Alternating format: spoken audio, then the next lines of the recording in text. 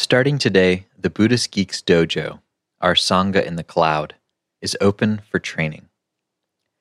Dojo literally means the place of the way or the place of awakening. You can think of the Buddhist Geeks Dojo as a training ground for the heart and mind, a place where you can put into practice with others those things that support the flourishing of mindful awareness, of compassion, of wisdom. And this isn't just about us, because we're nodes in the network of consciousness. We are the network. Our awakening is tied to the awakening of all things. So what the dojo really is your life. Your life is the place of the way. In the Buddhist Geeks Dojo, we simply train to realize this more deeply, more fully, more intimately. BuddhistGeeks.com/dojo. Buddhist Geeks, exploring the convergence of Buddhism, technology, and culture.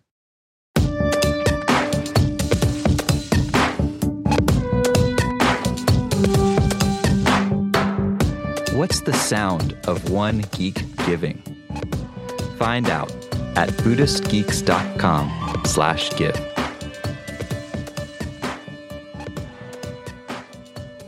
Hello, Buddhist Geeks. This is Vincent Horn, and I am thrilled to be joined today by three special guests. We're doing a four-way Skype call, so if you start hearing all kinds of crazy stuff in the background, that's probably because we're all in different cities. And today I am really delighted to be joined by David Vago, who has been here on the show with us a couple times before, and a couple new guests, Rael Khan and Sonia Cicada. So all three are contemplative scientists. All three are involved in very interesting work, which we're going to get into, and are all helping organize an upcoming conference called Advances in Meditation Research, Genetics, Neuroscience, and Clinical Applications. This is happening in New York City in September 24th and 25th, and I'm going to be there. I'm excited about it. You can find out more at meditation2015.com. So we're going to kind of explore a little bit about the themes that you all will be exploring there at the event, and also the general field of meditation research, and kind of hearing your perspective on what the field is like right now. But before we jump into that, I wanted to see, since you're all contemplative scientists, since you're all part of this very odd group of folks who've come up studying both the first-person contemplative introspective techniques on the one hand, and also the third-person scientific techniques of exploration, examination.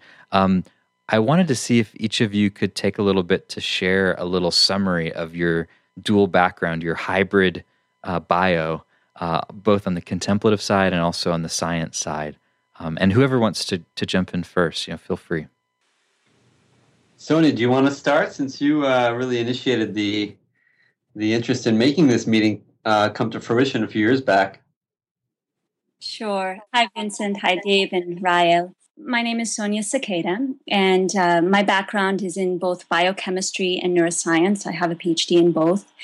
And I currently do clinical research. And I think that my passion for developing this meeting with my colleagues is to really increase the strength of evidence that there is in science to support the benefits of meditation in its many forms. Even though we have over 3,000 clinical trials out there relating to meditation in some way, the strength of evidence is still of very poor quality. And this has to do not so much with meditation not working, but it has to do with the heterogeneity of methods used and lack of resources, funding, and many other things that have not made the field advance as much as it could. My personal background in the contemplative sciences, I started practicing Zazen when I was 16. And after a few years of practicing, I began to study yoga in a more Vedantic tradition, which I did for quite a few years. And then I started focusing on sound meditation, which definitely I was very compelled by. And to this day, I maintain a practice. I do teach meditation and yoga, and I couldn't see my life better split between the two things. Clinical research is definitely the interface of the science of meditation and the practice, and we want to make sure that that balance is maintained when we do research. Okay, awesome. And where are you based physically, Sonia? At Memorial Sloan Kettering Cancer Center. Okay, and what city is that in? In New York City. Okay, great, awesome. Thank you so much. Really interesting to hear a bit about your background. And Rael, how about we go to you next, since David's the sort of veteran of the Buddhist Geeks podcast. Sure. So my background really started from exposure as a kid. My parents both being into meditation to varying degrees. Dad more in Zen Buddhism and mom more in the yogic traditions, having lived and kind of learned meditation at the Self-Realization Fellowship as a young woman herself. And so from a pretty young age, I was exposed to the practices, and then around high school started really actively engaging with the practices as a way of kind of working through some of the teenage confusions around identity and what to do with my life. And by the time I was through with college, I had gotten pretty clear around the fact that these kinds of practices really seemed to be deeply helpful for myself, and I had the sense that would be really helpful for a wider kind of swath of society if they could be made more available. And also I had the intuition that there seemed to be something universal about them that wasn't specific to a religious kind of tradition as much as the human condition and the nature of mind that these kinds of practices seem to shed light on in a really universal and beneficial way. So it was with those kinds of thoughts and considerations that I embarked on medical and scientific training. I did MD, PhD, kind of combined training at UC San Diego, starting in the late 90s, and continued to engage in my own personal practice was mostly informed by Vipassana and the kind of traditional mindfulness types of practice.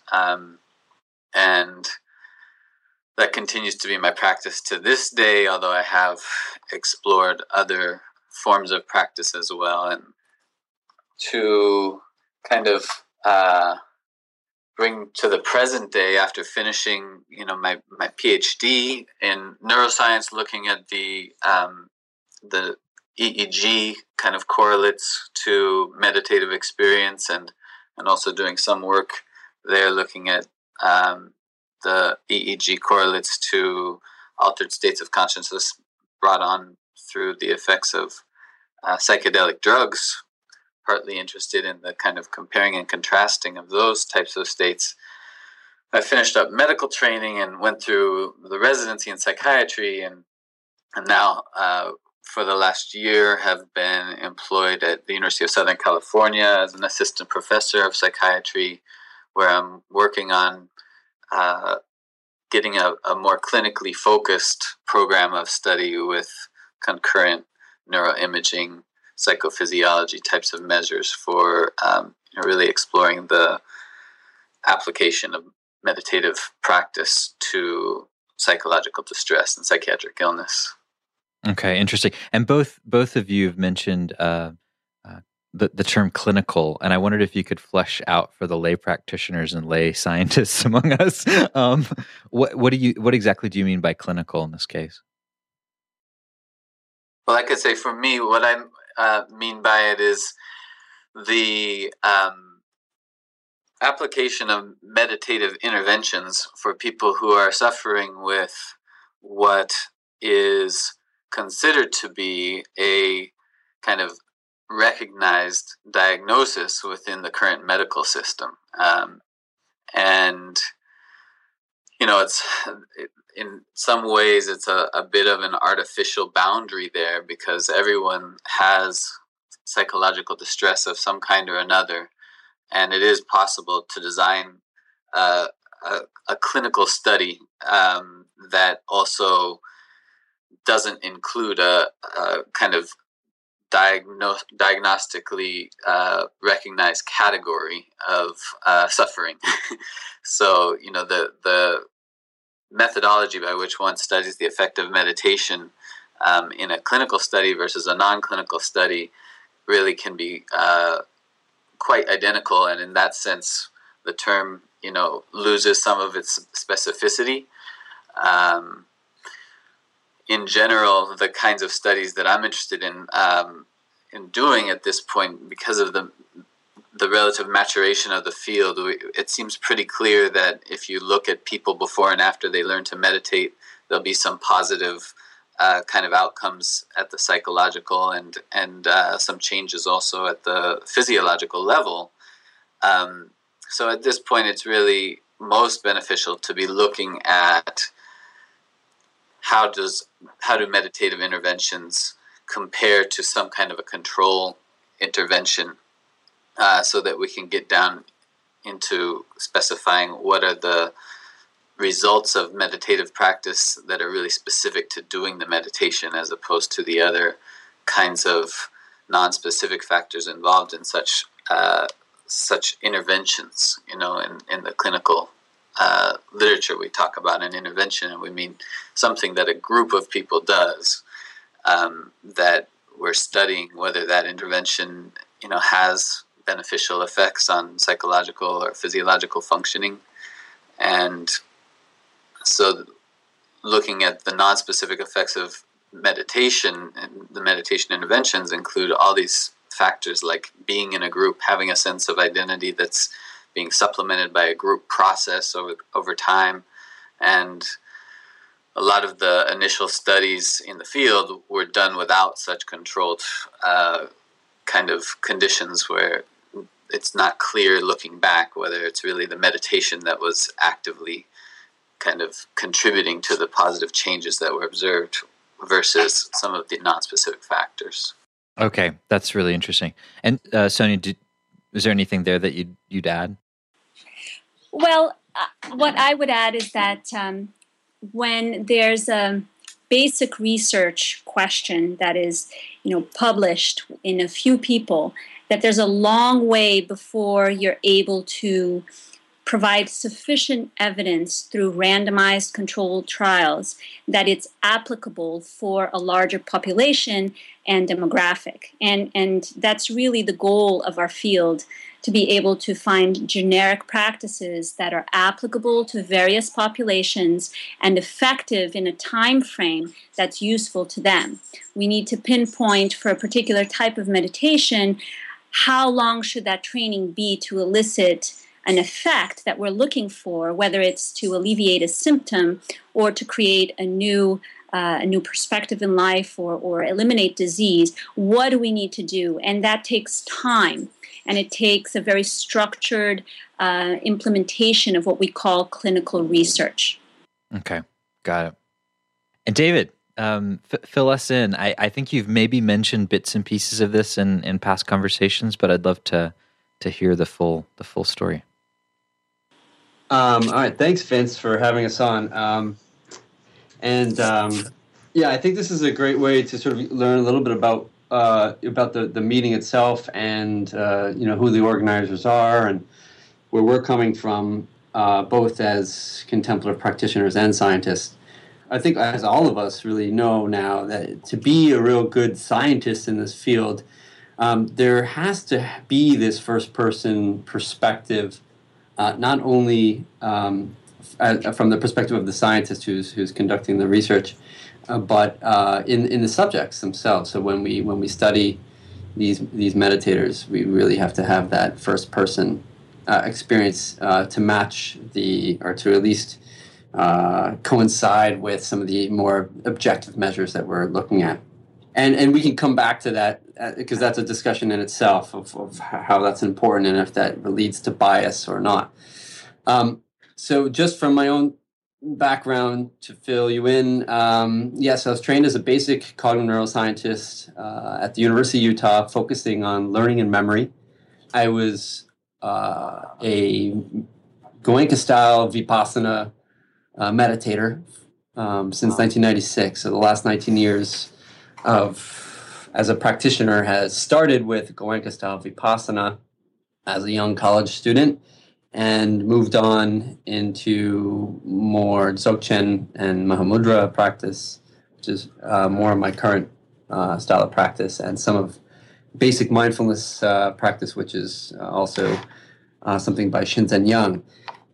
So that's my contemplative practitioner side, and my cognitive neuroscience background now fuels a more translational program of research where I do try to examine the basic neural mechanisms by which meditation practices function and try to understand how those basic mechanisms can be applied in the clinical domain. And from my perspective, I am looking at the basic sciences as pointing out very specific biomarkers for diagnostic purposes, for trying to understand where the advanced practitioner may be in terms of their progress as a practitioner, to understand sustainably healthy states of mind, to show for biofeedback or neurofeedback purposes, for populations that have dysfunctional emotion regulation, for example. We have the advanced meditators give us a nice trajectory of what is a healthy mind and what a healthy mind may look like, so that we can use that later for feedback. So we have diagnostic purposes for progress by the practitioner, and of course for using these basic mechanisms to identify points for therapeutic purposes. So I see this sort of translational work as being critical, at the forefront of both the neurosciences and clinical sciences. And so since, so my continued background really is, I was a senior scientist for the Mind to Life Institute between 2007 and 2010, as a lot of traction started to be made in the research domain, and they needed to have neuroscientists on board to help coordinate a lot of the research efforts. And then I joined Harvard Medical School and Brigham and Women's Hospital in Boston, Massachusetts, as a faculty member in the Department of Psychiatry in 2010. So that's my background. Okay, it's interesting to hear how each of you got involved on the contemplative side around your college years. Makes sense, given the amount of time and discipline it takes to do both the contemplative journey, and also to do the kind of studies that you all have with science. But I found that fascinating, so thank you for sharing. One of the things I was really excited about, both with this conference that you're putting on and also, with this conversation, is to kind of consider where the field of meditation research is going. As someone who is not a trained scientist but is very interested in what's happening, it seems like there's so much happening. Sonia, you mentioned 3,000 trials currently in process. So in a certain way, it seems like there's almost like an exponential growth of research happening, and yet it's hard to really wrap one's mind around, and maybe this is even true while you're doing research, like where the field is going and what's exciting and what's emerging, really, with where you all are sitting. Pun fully intended here.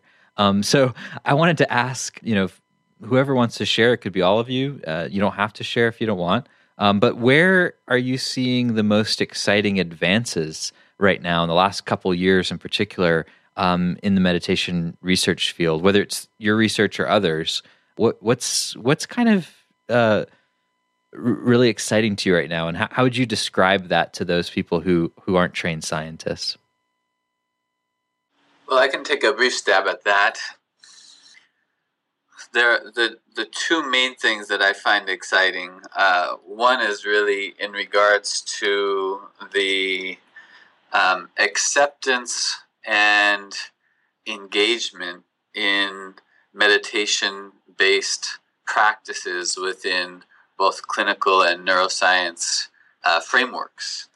Having been really engaged in tracking the field from the late 90s to the present, it's been remarkable to see the explosion of interest and high-quality work that is reflected just in the fact that there's so many publications that have come out, and year by year, the number of publications and the quality of work continues to improve. The number of researchers around the world who are actively engaged continues to grow, and I would say that when I started really researching in this field, I was not so sure that this was a field that would ever gain this level of prominence and actual progress. And so, that's one thing that's just really exciting to me. And I think that as more and more people get involved in actually running studies and paying attention to what's being done by others, both the quality of the work increases greatly, but also, a lot of the important things to pay attention to make sure that what we are talking about is real and not, related to some of the many different confounds that can, contribute to false understandings within science. So that's one thing. And then in terms of specific findings, my own, I think the excitement has been greatest around some of the neuroimaging stuff. That's been certainly my own area of primary study, and in particular the brain circuitries involved in meditative training have been kind of spottily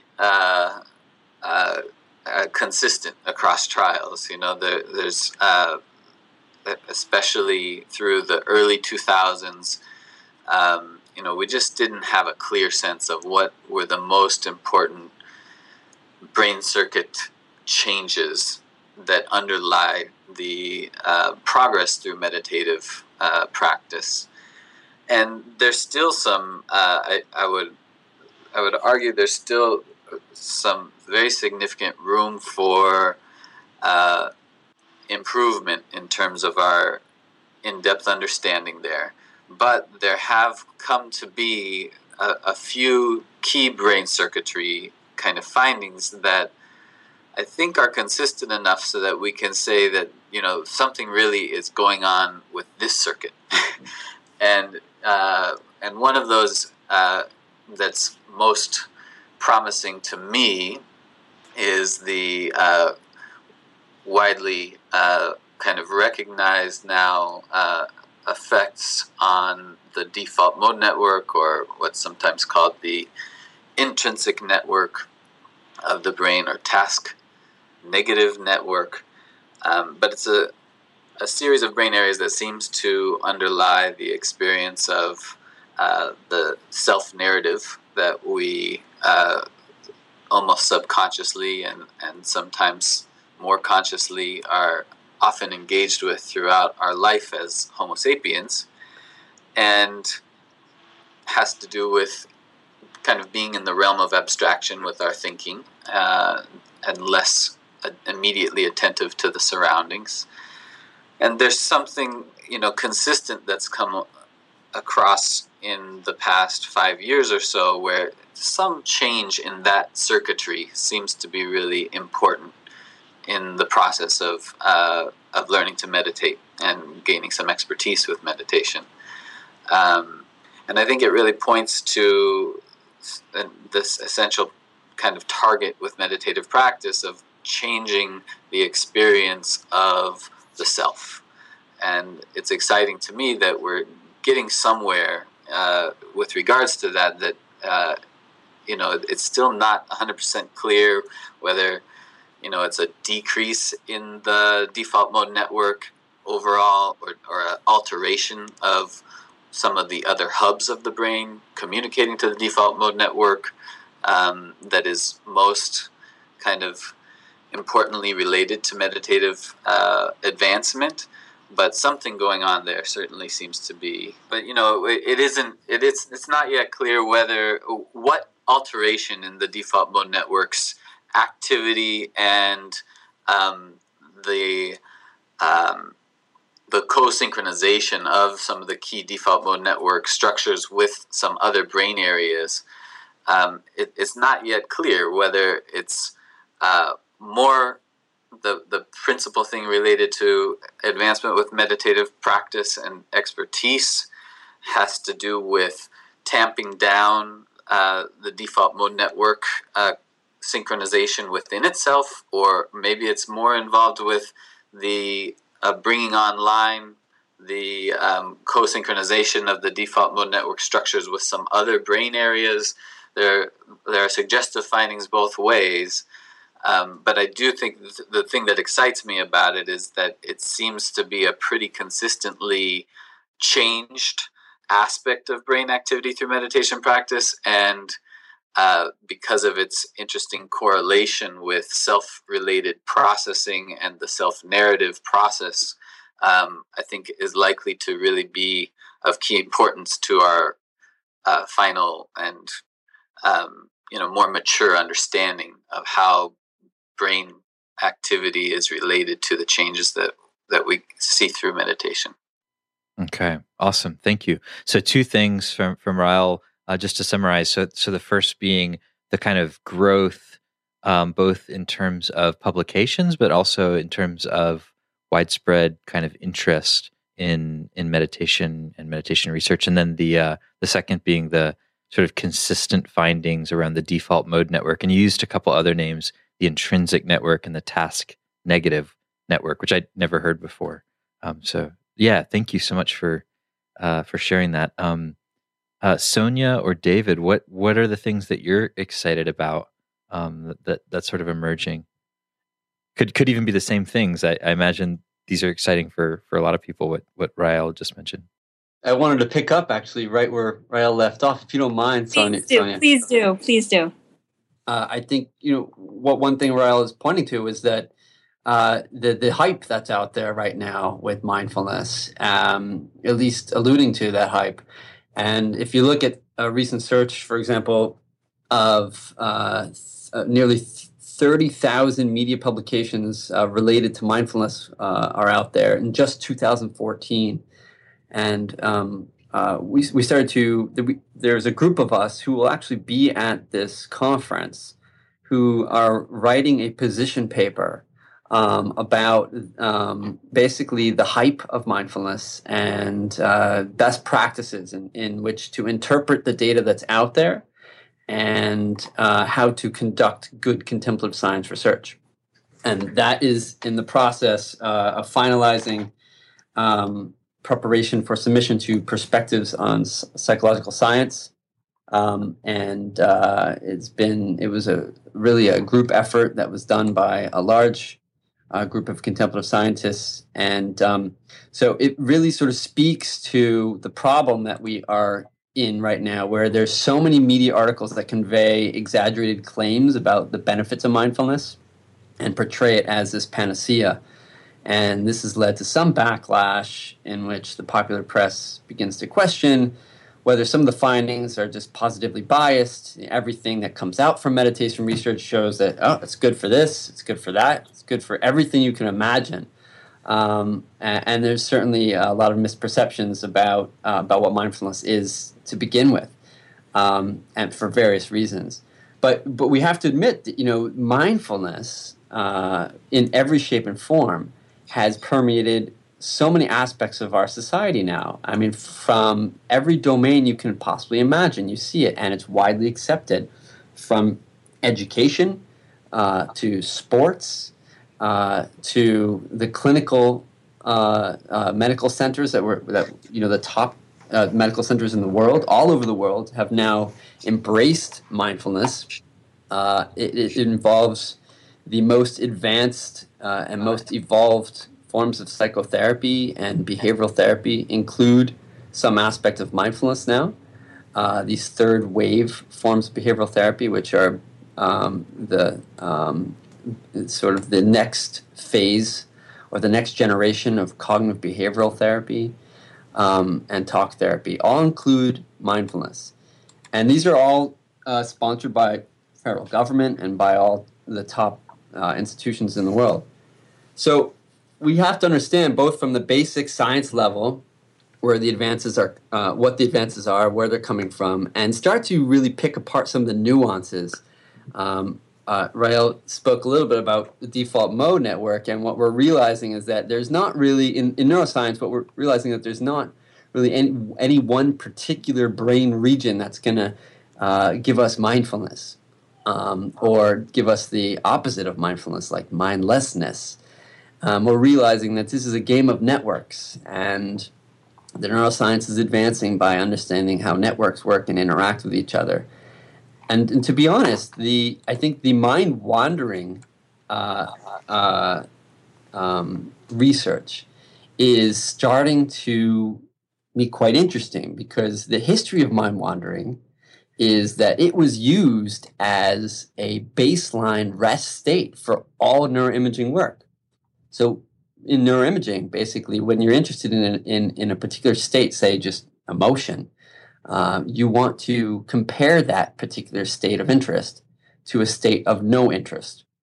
And when Rael speaks of task negative, he's referring to this state of no interest, really, a state that which we want to examine as a baseline, which is a state of mind-wandering rest. But what we realized through doing contemplative science research, and this is why contemplative science is pushing the field of neuroscience forward beyond any other field of neuroscience or sub-discipline of neuroscience, is that we're realizing that when the mind wanders, it's doing lots of things, and that self-narrative is one of the critical things that we've been investigating, and realized that the mind's tendency to wander to task unrelated, internally generated thoughts is most often biased towards this negative self-referential processing or rumination, for example. And this could have implications at the clinical level. And so if truly mindfulness is sort of a opposing mental state to mind wandering, then this is really going to be one of those aspects of contemplative science that is going to push the field of neuroscience forward. And I think what we're realizing, even in the contemplative sciences, as we get to a more nuanced level of investigation, is that mindfulness and mind wandering may be described as opposing mental states, but there's a lot of similarities to those states, and we can go into that. But those are the things I think that we're going to start to see in the field, and this conference will specifically be investigating or commenting upon some of the differences between mind wandering and advanced states of meditation, and that's at the basic level. And then, of course, at the clinical level, like I said, there's so many of the highest and most evolved forms of psychotherapy now are incorporating mindfulness, but we don't really understand what are the active ingredients for a mindfulness-based intervention. For 25 years, mindfulness-based stress reduction has been the model intervention. And there was a recent meta-analysis that was done by Goyal et al., and this was published in JAMA Internal Medicine in 2014. And they went through over 18,000 citations that included some sort of mindfulness-based intervention. And out of those 18,000, they only found 47 that they thought were good enough to be rigorous, randomized controlled trials, and investigated just those 47 to see if there was any conclusions that they could make about just an 8-week course compared to an active control, meaning something that matches the amount of time spent in a group setting to control for those non-specific effects that Rael was referring to. Like just being in a group, for example, can be therapeutic. Having a really charismatic instructor could have a really large effect. So we need to rule some of those things out and see if actually meditating with the core practices such as focused attention, open monitoring, or mindfulness, and loving kindness types of practice actually have the majority of the clinical benefit on various symptoms like anxiety and depression. And we don't know that answer yet. We know that there's certainly some benefit to reducing symptoms of depression and anxiety, but a lot of the findings that came out of that meta-analysis showed that things like well-being weren't, these controlled matched interventions weren't any, or the mindfulness interventions weren't any better than those matched controls, active controls. And so if mindfulness is doing something, well, we need to figure out more creative ways at identifying what those active ingredients are. And I think that's where the clinical domain is starting to excel as well. Okay, interesting. So going back to the first thing you said, kind of you sort of mentioning the amount of hype that surrounds mindfulness right now, and it's certainly, for anyone who's been following this field, you've kind of seen. I looked up one time something called the hype cycle, and the hype cycle was a sort of a graphical representation that was developed by a IT research and advisory firm named Gartner, and they sort of developed it to kind of show what happens during the adoption and maturation of specific technologies in terms of how society responds to it. And as soon as I saw this, I couldn't help but think of mindfulness, and the way that it seems to be going through something similar. Where at the beginning you have the trigger, the technological trigger, something that kind of brings about an awareness of the stuff. Where there's very early R&D, and I think that's largely what's happening in the science world. And then at some point you reach the peak of inflated expectations and of people becoming aware that it exists. And as soon as you hit the peak, the negative press starts. And it seems like we sort of just reached that point recently where there's just a cascade now of negative press coming out. And in this model, the hype cycle, where you go is into the trough of disillusionment, which also sounds like a description of the contemplative path to me, but interesting. But then they describe the slope of enlightenment sometime after that, and finally a plateau of productivity. So I wonder in some ways if mindfulness and what part of what you're describing and the necessary the need for nuance, the need to begin to kind of pull apart the hype from the reality and to start to explore some of the things that you're describing with more depth. It's so interesting that well-being, according to this meta-analysis of 47 studies, didn't show, there was no positive, impact compared to the control. That's really interesting. Of course, that's not a lot of what the hype was about. Like you said, everything was, mindfulness is good for everything. So anyway, thanks for sharing that. And it sounds like there's a lot of work to be done in terms of going through that trough of disillusionment and really continuing to study and explore what's real. Yeah, I should just add one other thing, and I think one of the things that's great about these types of meetings is that it really puts together a diverse group of basic scientists and clinical scientists together in the same room, and starts to talk about these nuanced nuanced level of analysis of the field, and so that's where one of the reasons why we benefit by having these types of meetings, and the other one is that we're not only exploring the MBSR model anymore, we're exploring various levels of delivery, from looking at mindfulness being delivered on an app for over 8 weeks, or changing the whole timing of delivery to, say, 4 20-minute sessions. Does that have any significant changes on symptomatic, experience of depression and anxiety, or neuroplastic changes? And can a weekend retreat have a significant effect on people's domains across clinical and basic sort of physiological domains? So I think that's also being changed. And the last thing I would say is that one really amazing thing about this specific conference is that we start to also explore other forms of meditation, not just mindfulness based. So transcendental meditation is now being, at least we're putting TM practice and mindfulness practice, the practitioners and the scientists in the same room, which for the last 10 years hasn't really been done.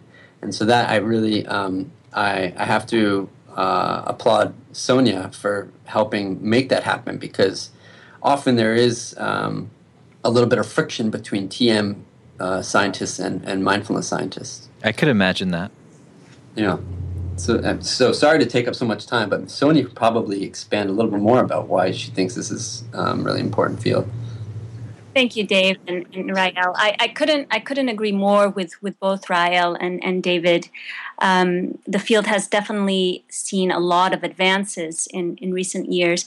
I would say, if I were to pick one thing that I'm really excited about in the field, it would be that the changes that we're seeing from meditation practices are influencing not only individually across a lifespan, but also across evolutionary time.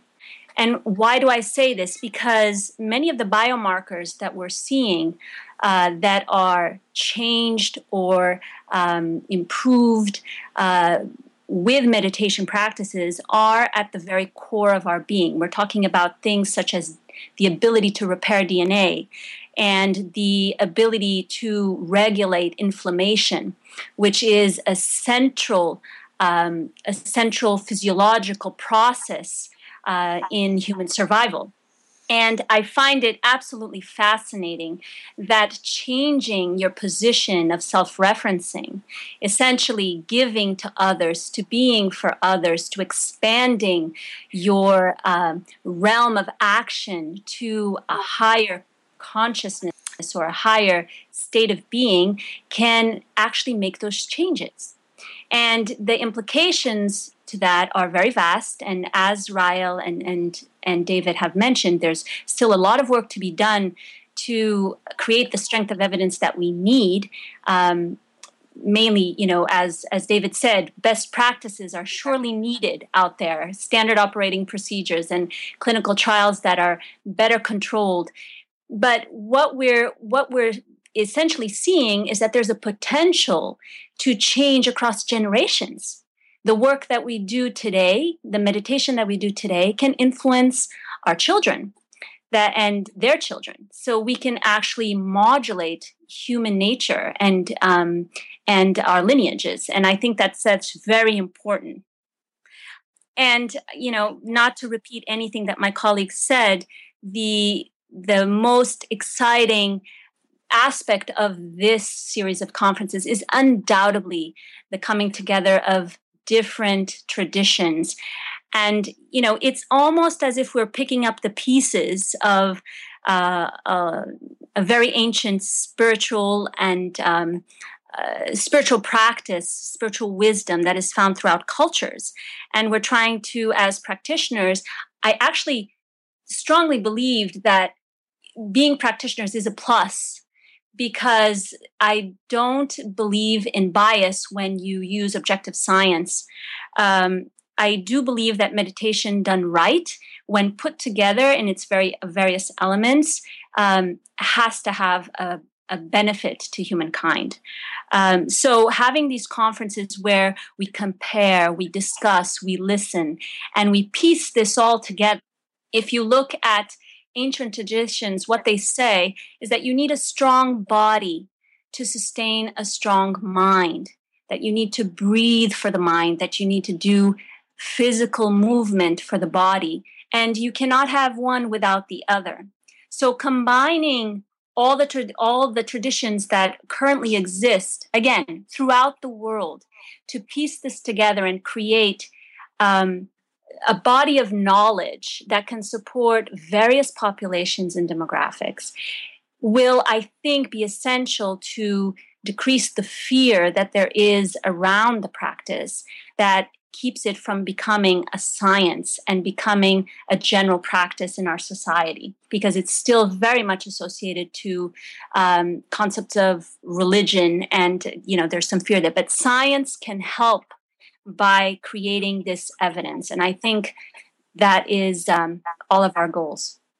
Okay, interesting. It's funny as you describe, this meeting and the sort of coming together of different researchers from different meditative backgrounds. It kind of reminds me a little bit of like the interfaith dialogue movement, in the 70s and 80s, all of these different religious leaders coming together and talking and sharing ideas and challenging each other and trying to understand each other's perspectives. It almost sounds like sort of a similar thing happening, but now with with science in the mix. It's like we're kind of like repeating a cycle or something. But it makes a whole lot of sense to me what you're saying. And I appreciate the work that you all are doing to push that conversation forward. Yeah, thanks, Vince. I think it's really. I think the title "Advances in Meditation Research" is key, because that's really not only a reflection of where we've come from, but where we're going to. Okay, great. Well, maybe we can do a little conversation, a follow-up to this, and explore that question of where are we going, because I think that's of real interest to everyone here, and certainly will inform the future applied science, the technologies that we create out of what's being uncovered by you and other researchers' work. So we should definitely make this a part one of a multi-part series.